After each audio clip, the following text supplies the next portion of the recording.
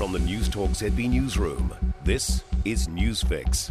In this update, Ukrainian President Volodymyr Zelensky is labelling an attack on a railway station a war crime. Officials say the missile attack in the city of Kramatorsk has killed at least 50 people and injured dozens more. Almost 100 people have been taken to hospital, including 16 children. AFP journalist Hervé Rabar was on the scene just moments after the attack and told CNN people are scrambling.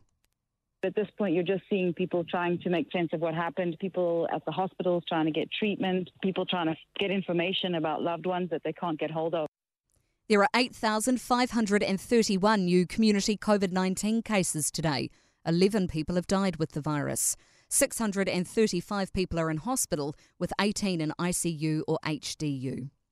There's concern thousands of us don't have the proper skills to navigate the internet. BNZ has released its annual digital skills report. The research shows 800,000 New Zealanders don't have the basic skills needed to use everyday online tools and services. Will Smith has been slapped with a 10-year ban from the Academy of Motion Picture Arts and Sciences.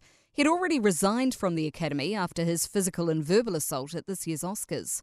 As Sky's Katie Spencer explains, the Academy then brought forward its meeting to consider his punishment.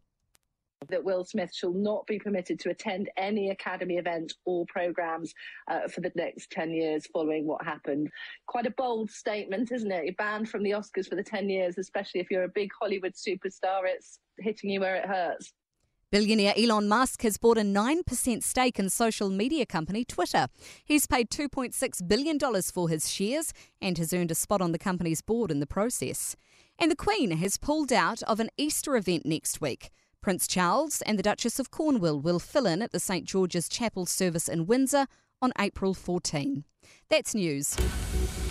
In sport, a winning return for the All Black Sevens as they make their return to the Men's World Series. The New Zealanders have shrugged off a sin binning to edge Argentina 12-10 in Singapore. The Wellington Phoenix have started well as they look to buck a 2-game losing streak in football's A-League. They lead Western United 2-0 approaching half-time. Shane van Gisbergen's been overtaken early on in the latest supercars race in Melbourne.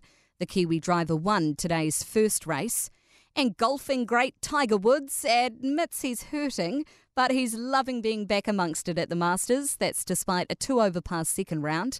Woods is 9 shots off the leader, fellow American and current world number 1, Scotty Scheffler.